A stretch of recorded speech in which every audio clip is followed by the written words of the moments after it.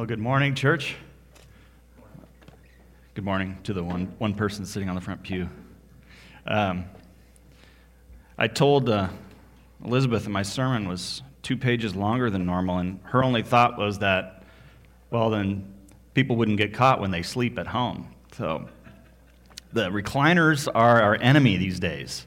Don't sit in a recliner while you're listening to sermons.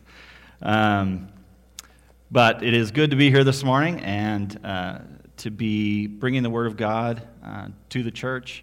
Hopefully we have people at home that are doing well, and we look forward to being able to get together again soon. I know we say that every week as long as this thing keeps dragging out. But God absolutely knows what He's doing, and there are many things that we can be strengthened by during this time. But for now, this is how we're doing things, and I'm glad that you're at home being able to participate through technology and all the talented people that we have here in our church family that can put these things together. So as we get started this morning, and you have your Bibles, grab those and turn to the book of Philippians, chapter 3, and we'll get started. Job had a friend named Bildad, and one day as they were talking about the sinfulness of man, and Job was lamenting what he felt like was his hopeless situation, Job asked a question, and he asked, "But how can a man be in the right before God?" Many chapters later, his friend Bildad would ask the same question, saying, "How then can a man be in the right before God? How can he who is born of woman be pure?" This is a question that goes back to the Garden of Eden, when Adam sinned and all of humanity was cursed. The question itself suggests man is not right with God. It is the natural question. It is the question of one whose sin has been exposed to him, such as we see at Pentecost. As the Holy Spirit came upon the believers and men scoffed at this, Peter stood up and in a loud voice he proclaimed the word of God to thousands in the crowd.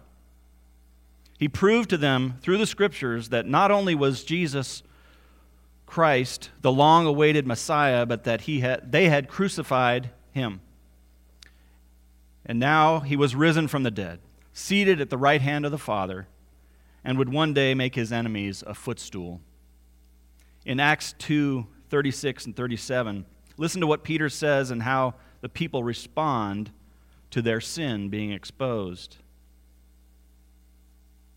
Peter says, "Let all the house of Israel therefore know for certain that God has made him both Lord and Christ, this Jesus whom you crucified." Now when they heard this, they were cut to the heart, and said to Peter and the rest of the apostles, "Brothers, what shall we do?" Paul and Silas sat in a Roman prison singing hymns to God and praying while others listened. God caused an earthquake to shake the foundations of the prison. God opened the prison doors and unfastened the prisoners' bonds. The jailer was going to kill himself because he thought they escaped, but Paul stopped him. In the face of this and the fierce demonstration of God's power, Luke tells us in the book of Acts in chapter 16, verses 29 and 30, how the jailer responded. He said, "And the jailer called for lights and rushed in, and trembling with fear he fell down before Paul and Silas. Then he brought them out and said, 'Sirs, what must I do to be saved?'" It's the same question as always. When man is shown his sin before a holy God, man wants to know how he can be made right. This is the question. Let me answer the question right now in its simplest form. How can man be right before God? By being perfectly righteous. Matthew 5:48 says, "You therefore must be perfect, as your heavenly Father is perfect." There's only one problem with that. The Bible says, "The Lord looks down from heaven on the children of man to see if there are any who understand, who seek after God. They have all turned aside. Together they have become corrupt. There is none who does good, not even one. In Psalm 14, 2 and 3. And Romans 3:10 says, as it is written, none is righteous, no, not one. So let's get this straight. Man is sinful and not right with God. God says to be made right with Him, man has to be perfectly righteous like He is. But God also says, not even one person is righteous or even good. This is an impossible situation, isn't it? It is absolutely impossible for man to fix this problem, and that is the point of all of Scripture. That is the point of the gospel. And today we will see how God fixes this problem as we continue in our ongoing sermon series in the book of Philippians. Would you pray with me as we get started? Father in heaven, thank you for your word. Thank you, God, that though this impossible problem is right before us, that you have taken care of the problem. You have fixed it. You are the answer, Lord. I pray today as we read your word, as we hear of the way that you take care of this problem, that we would be so grateful, Father, that our joy and our salvation would be refreshed, that we would have new and greater understanding of the cost for our salvation. And Father, may you take those things that we are thinking wrongly about our salvation, may you take them today and expose them, Lord, and may we be willing to cast them aside for the truth. We give you praise.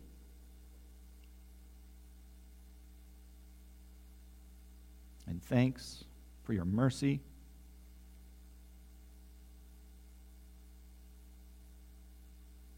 What a wonderful God. We ask these things in Jesus' name. Amen. If you have your Bibles and you're at Philippians chapter 3, we are at the beginning of chapter 3. And I'm going to go through verse 9 today. Let's read chapter 3, verses 1 through 9. And you can follow along with me as we hear God speak to us through His sufficient word. Finally, my brothers, rejoice in the Lord. To write the same things to you is no trouble to me and is safe for you. Look out for the dogs. Look out for the evildoers. Look out for those who mutilate the flesh. For we are the circumcision, who worship by the Spirit of God, and glory in Christ Jesus, and put no confidence in the flesh. Though I myself have reason for confidence in the flesh also. If anyone else thinks he has reason for confidence in the flesh, I have more. Circumcised on the 8th day of the people of Israel, of the tribe of Benjamin, a Hebrew of Hebrews. As to the law, a Pharisee. As to zeal, a persecutor of the church. As to righteousness under the law, blameless. But whatever gain I had, I counted as loss for the sake of Christ. Indeed, I count everything as loss because of the surpassing worth of knowing Christ Jesus my Lord. For His sake I have suffered the loss of all things and count them as rubbish, in order that I may gain Christ and be found in Him, not having a righteousness of my own that comes from the law, but that which comes through faith in Christ, the righteousness from God that depends on faith.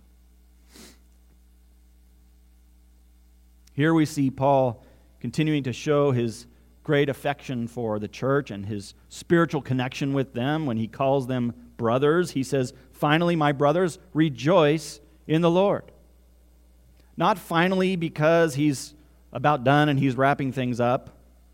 We can see that's not so because he's only halfway through this letter. Well, we're only halfway through this letter, but at this time where he's writing, he's only halfway through. And in fact, he'll say finally again in chapter 4 and still have more to say. The word Paul uses here is really more of a transition word, having the meaning that he's continuing on with important things to say and not ending his letter. It's more like saying furthermore or now then. So he's transitioning from what he's been writing about, which the last time that I spoke in Philippians, he was dealing with Epaphroditus and his illness and the fact that he's sending Epaphroditus back to them. And so now he transitions to talking about a problem in the church. And it's a problem that threatens the joy they have in their walk with Christ. Joy in Christ is a major theme in this letter, and Paul has already mentioned joy 9 times in the first 2 chapters. But I want to leave that there for now and come back to this subject at the end of the sermon, and I think you'll see why when we get there. For now, let's continue on in the text where we'll see that the main subject of this passage is really about righteousness before God and how sinful men and women can possess it.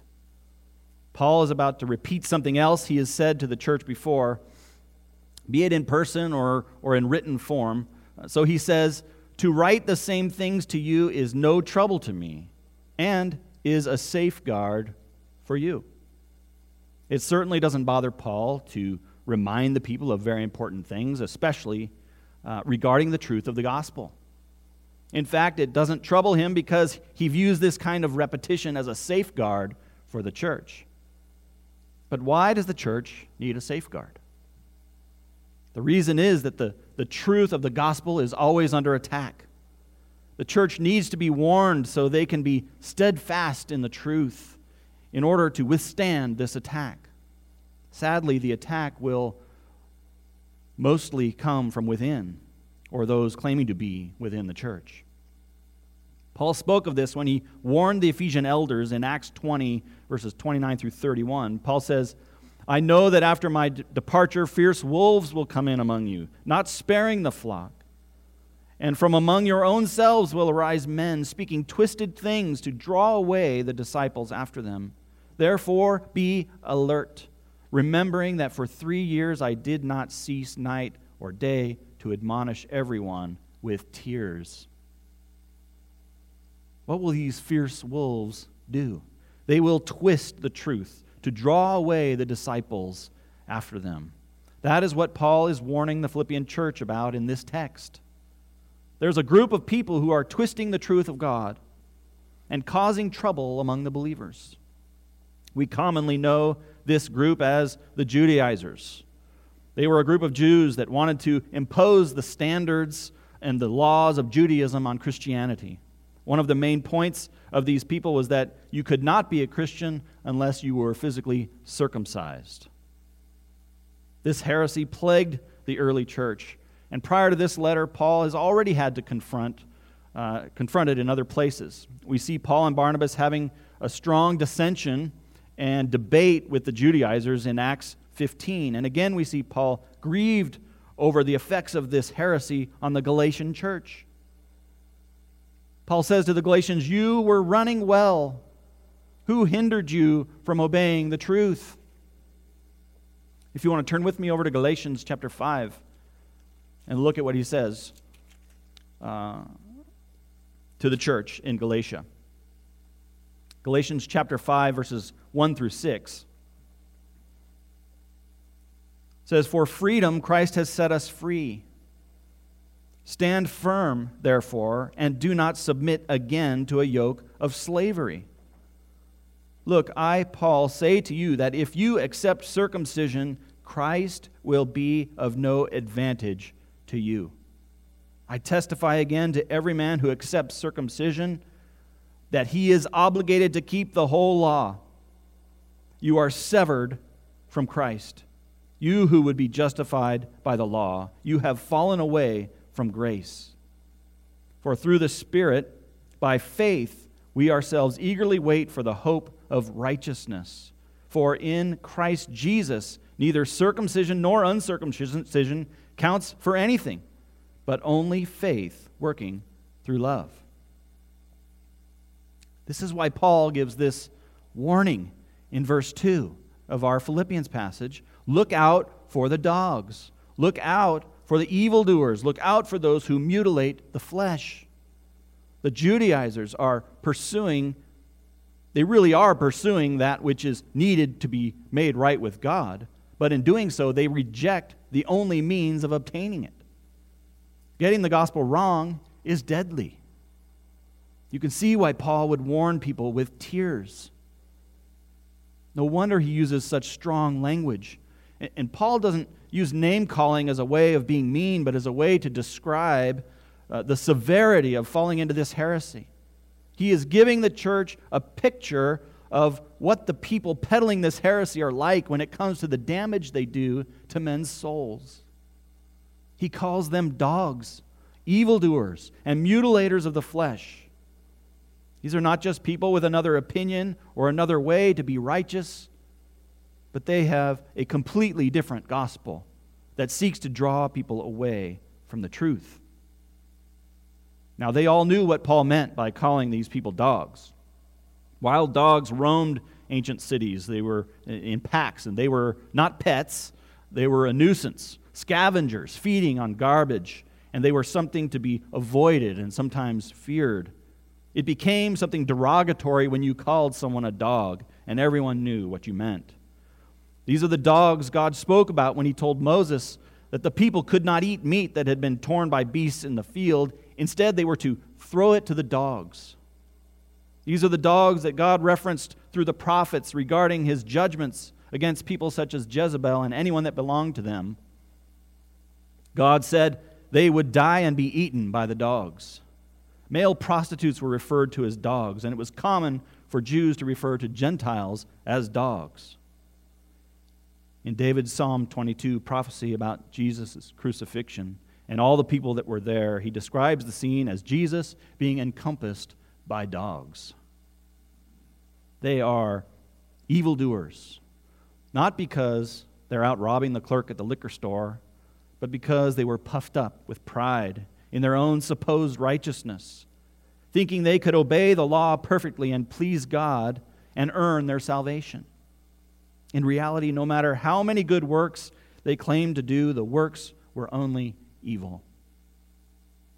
Now, in regard to the Judaizers' favorite gospel-twisting requirement, circumcision, God did command it for every Jewish male on the 8th day after his birth. This was the mark of the covenant God had with his people, and it was no small thing. If a Jewish male was uncircumcised, he was to be cut off from the people of God. Jews as a whole identified themselves and became known to one another as the circumcision. Gentiles, on the other hand, were known as the uncircumcision. If someone said another person was a member of the circumcision, they were identifying them as Jews and therefore as God's covenant people. This became a source of pride for the Jews, and especially those who were among the leaders, such as Pharisees. This became something to brag about because they were the ones who pleased God by obedience and circumcision. But circumcision never made any Jew right before God, any more than animal sacrifice did. These were both things commanded by God under the Old Covenant as pictures or types of something else. In the case of animal sacrifice, it pointed to the need for bloodshed by a perfect sacrificial lamb who would come and actually take away the sin of the people, our Lord Jesus Christ. In the case of circumcision, this physical act of cutting away the foreskin of the male child showed the depravity of man by cutting away at the source of passing sin on in the act of procreation. This act symbolized the reality that man needed to be cleansed from sin at the deepest root of his being. That is why in Psalm 51:5, David said, "Behold, I was brought forth in iniquity, and in sin did my mother conceive me." This isn't just a commentary on David's parents, but on the nature of all mankind. That sinful people create more sinful people, and it's even so at conception. And that is not to say it's a sin to have children, just to say that man's problem is continually passed down from Adam and cannot be done away with by the birth of new perfect children. As every parent understands, there are no perfect children. They instinctively do what is best for them, what they want. I remember my oldest daughter, when we would try to put her in the car seat, she would stiffen up, and we'd have to try to shove her down in the seat. And when they're babies, they whine and they cry and they want everything and they demand it. It's natural. It comes natural. You don't have to teach them these things. I remember when Pastor Stan wanted to give Elizabeth a hug one day, and she kicked him in the shins. I never taught her to kick the pastor in the shins. It's something that kids just do. All right? There are no perfect children. And circumcision was also never really about the physical act, in that it was meant to be a physical act of obedience, picturing an inward reality. It was really about the heart of God's people needing to be circumcised. The Scriptures, both Old Testament and New Testament, make this clear. In Deuteronomy 10:16, says, "Circumcise therefore the foreskin of your heart, and be no longer stubborn." Romans 2:29 says, "But a Jew is one inwardly, and circumcision is a matter of the heart, by the Spirit, not by the letter. His praise is not from man, but from God." The problem with the Judaizers is they professed a faith in Christ, but added to the gospel the requirement of physical circumcision in order to be saved. God's command for physical circumcision had been done away with under the new covenant in Christ's blood, just like animal sacrifice. But the Judaizers were not concerned with the fact that their hearts were uncircumcised. Their ritual of physical circumcision really was nothing more than useless mutilation of the flesh, making them evildoers instead. While the Judaizer would brag of being the circumcision, Paul refutes that in verse 3 by saying plainly, "For we are the circumcision, who worship by the Spirit of God and glory in Christ Jesus, and put no confidence in the flesh." The one who can claim to be the true circumcision is the one whose heart has been circumcised by God. God has, in fact, given them a new heart through repentance and faith in Christ. God has caused them to be born again, and they have a new nature. This is evident by the filling of the Holy Spirit in the believer as they worship God in spirit and in truth, not bringing glory to themselves by all they have accomplished, but by humbling themselves and glorying in Christ Jesus and all that He has accomplished. So what Paul is saying is that the one who is truly saved is the one who puts no confidence in the flesh, either fully or partially, thereby adding to the gospel of Christ. He says, the true circumcision put no confidence in the flesh, and he identifies the church as such. That means that you reject any ability you think you have, any work you think you have done, any temptation to pride in good deeds, and recognize that those things are all useless for being righteous before God. So he says, look out for the dogs. Look out for the evildoer, the mutilator of the flesh. Be aware. Why? Because they will trouble you with their attempts to disqualify you in regard to your salvation. They would burden you with what you cannot bear. Look out, because this is no joke. Look out, because some are falling prey to this false gospel. And you and I would be foolish to think that this is not still relevant today. We don't talk about circumcision, but we're surrounded by religious systems that claim Christ in some fashion and then add works to gain salvation, thereby preaching another gospel. You and I have to be aware of this. So the warning is to us as well. This heresy is alive and well. Watch out for it. We cannot embrace them as brothers. We cannot work with them in the cause of Christ because they are not of Christ, but of their father, the devil. Look at what Paul says to the Galatians regarding this same heresy in Galatians chapter 1, verses 6 through 8. He says, "I am astonished that you are so quickly deserting him who called you in the grace of Christ and are turning to a different gospel. Not that there is another one, but there are some who trouble you and want to distort the gospel of Christ. But even if we or an angel from heaven should preach to you a gospel contrary to the one we preach to you, let him be accursed. If you cannot yet see why confidence in the flesh is such a problem, Paul goes on to clarify further. He puts his old self in the spotlight for a minute to show why this is a problem, how useless works of the flesh are, and what should be done about it. He's asking the reader to imagine for a minute that righteousness was gained by confidence in the flesh. In other words, imagine that working and having a list of things to show for yourself is what God looked at and then determined if you were perfectly righteous and could now enter his kingdom for eternity.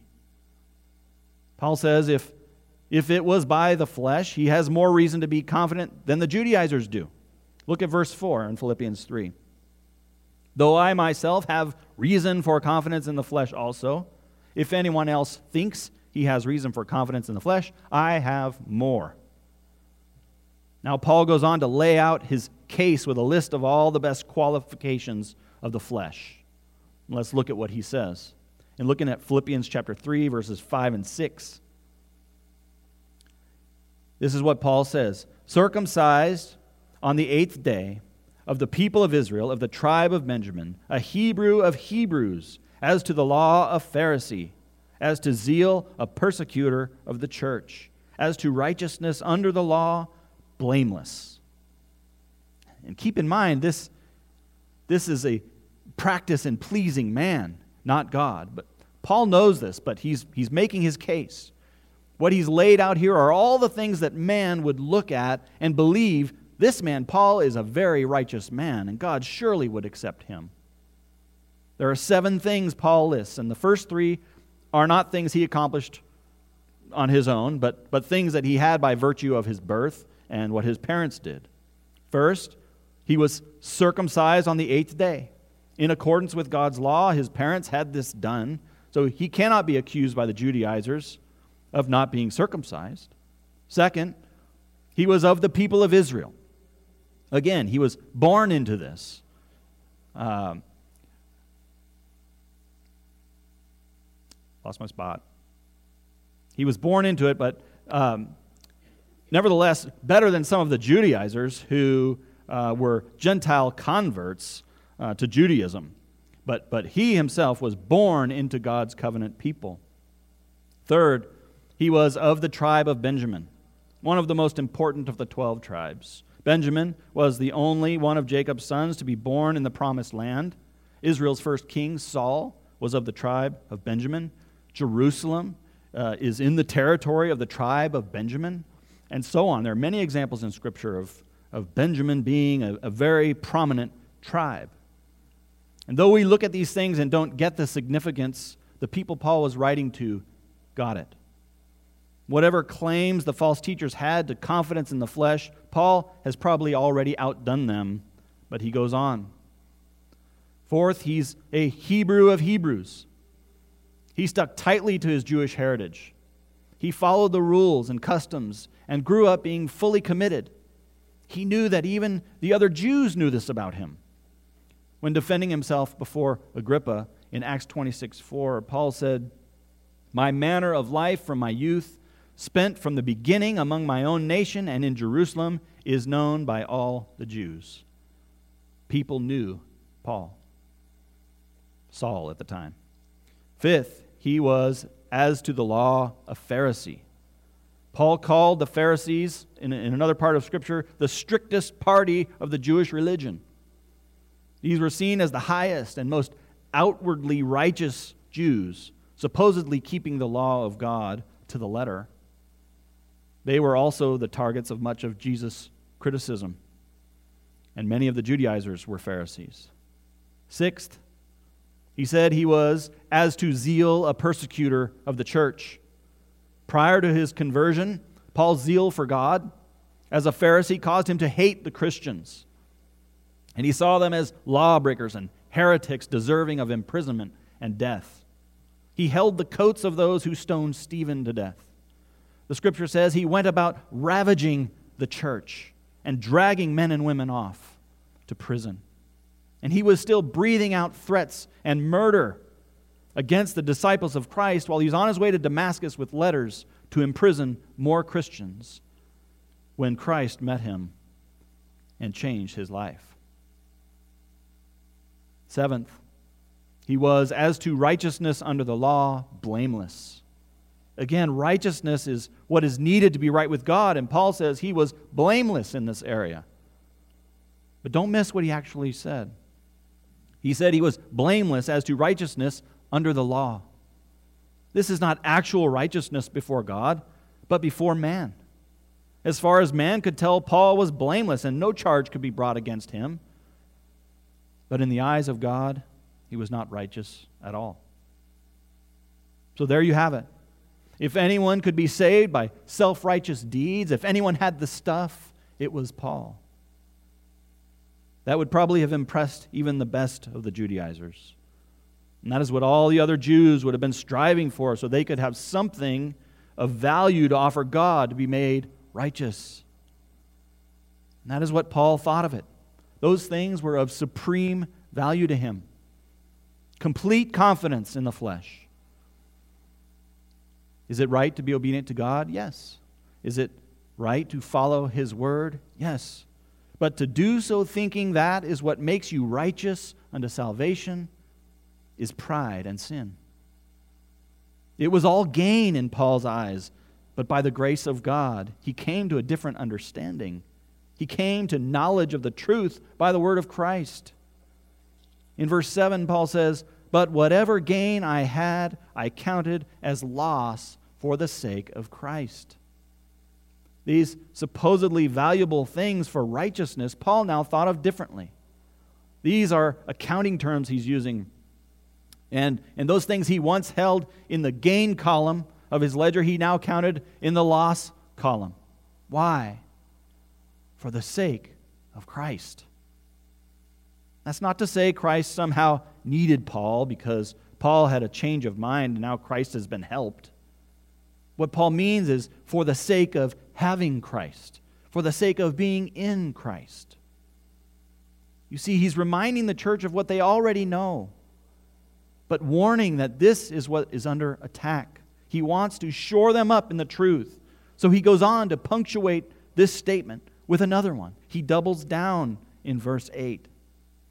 He says, "Indeed, I count everything as loss because of the surpassing worth of knowing Christ Jesus, my Lord.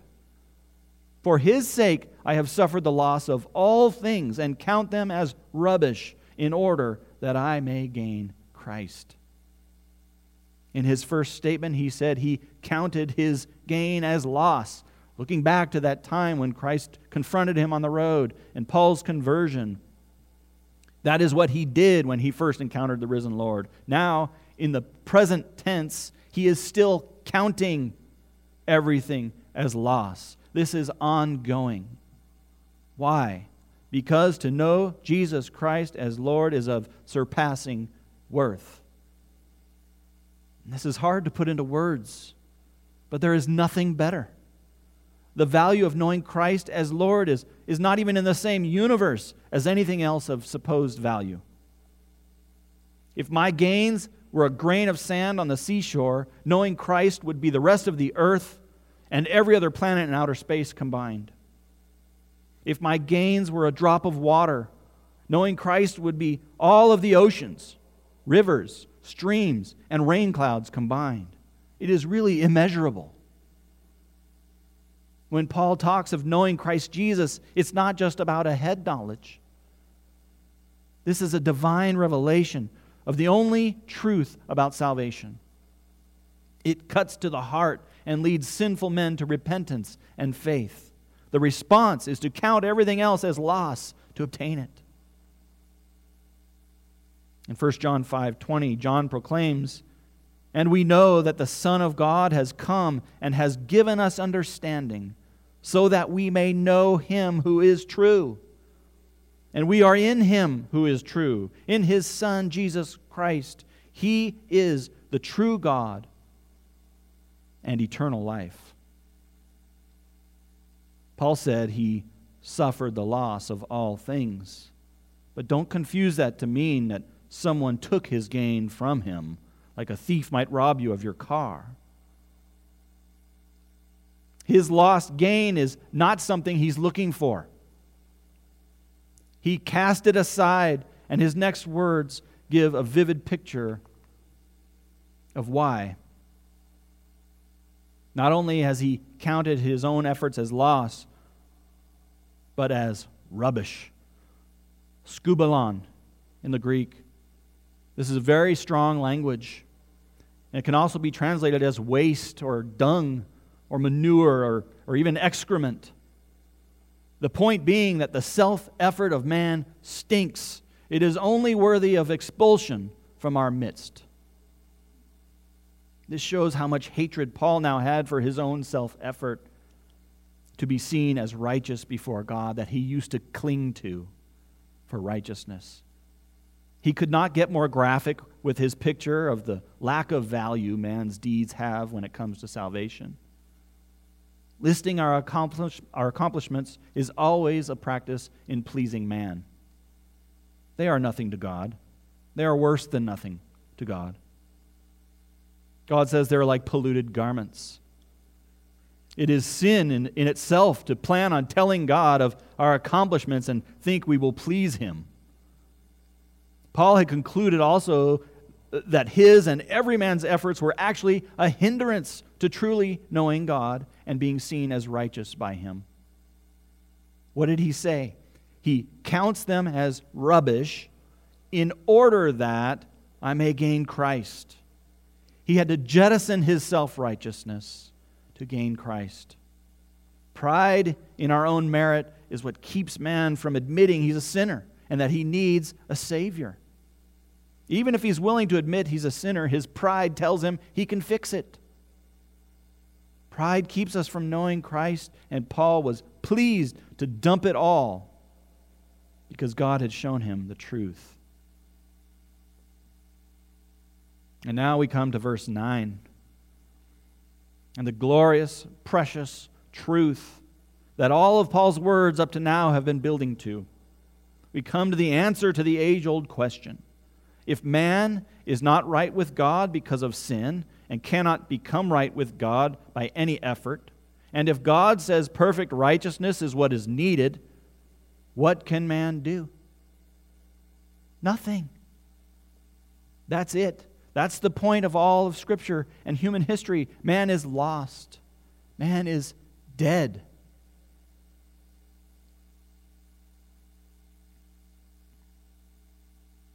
And here comes Pastor Brandon's favorite part. But God.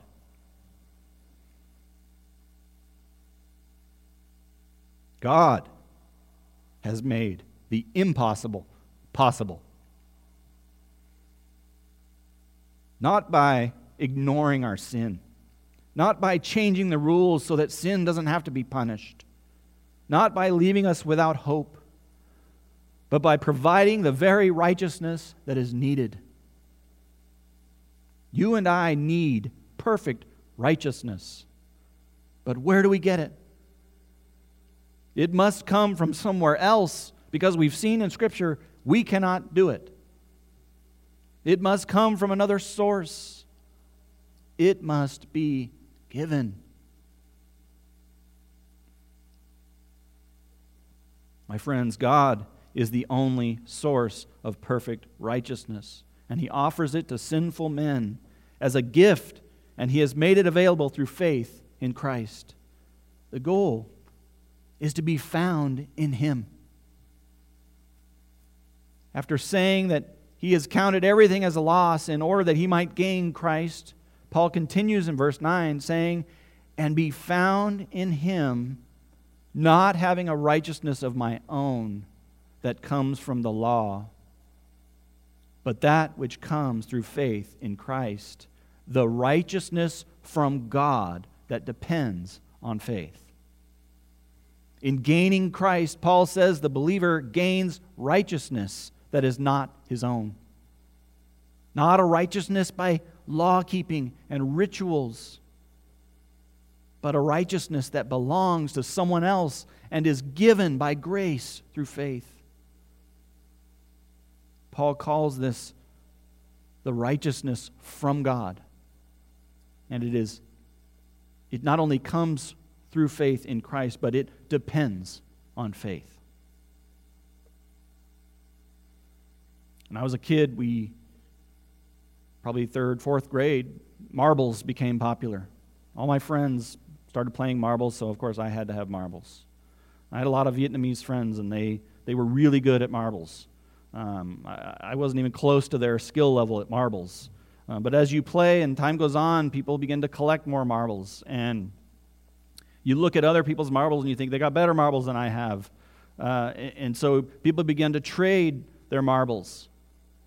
And if you're going to trade your marbles, you have to have something to offer the other person. You see something they have and you want that thing. And I have to offer them something that will cause them to want to give me their valuable marbles. And that's how the deal works. You give something that's of value to get something of value from someone else, and everybody's happy. Nobody ever comes to you with their brand new, top-of-the-line, shiny marbles and says, take these. Let me have your gross, chipped, broken marbles.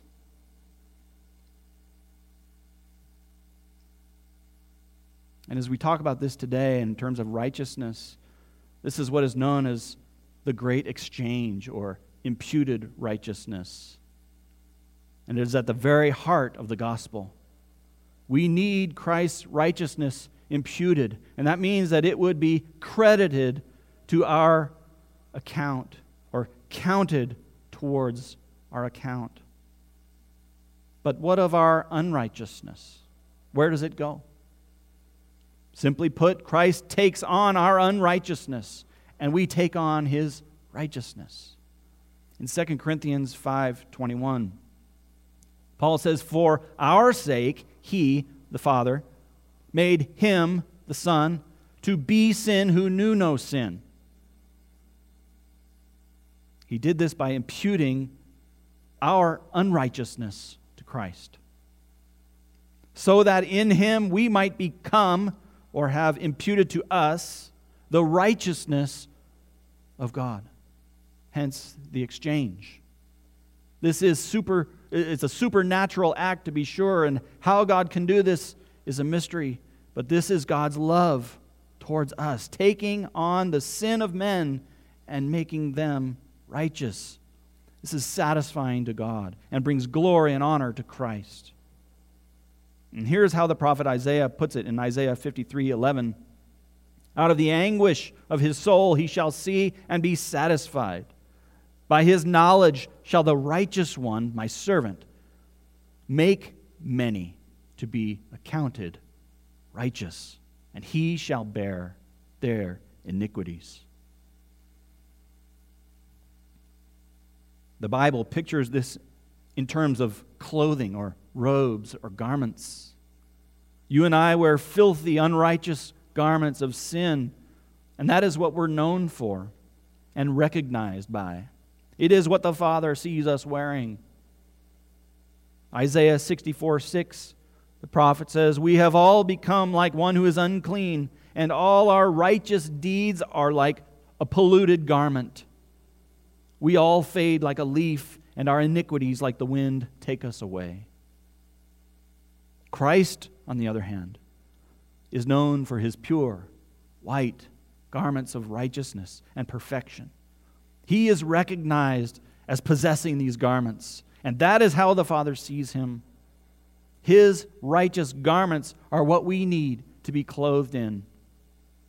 Isaiah 61:10, the prophet says, I will greatly rejoice in the Lord. My soul shall exult in my God, for He has clothed me with the garments of salvation. He has covered me with the robes of righteousness. As a bridegroom decks himself like a priest with a beautiful headdress, and as a bride adorns herself with her jewels. This is what Paul meant when he said he would be found in Christ, not having a righteousness of His own. Through repentance and faith in Christ alone, the guilty sinner is seen as perfectly righteous in the garments that Jesus is known for.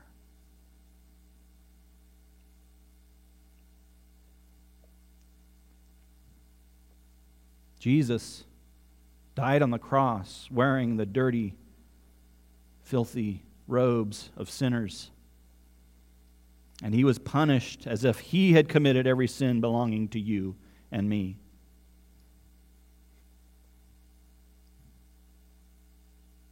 Do you see the kindness of this? Do you see the surpassing worth of knowing the righteous one who gives freely to all who believe?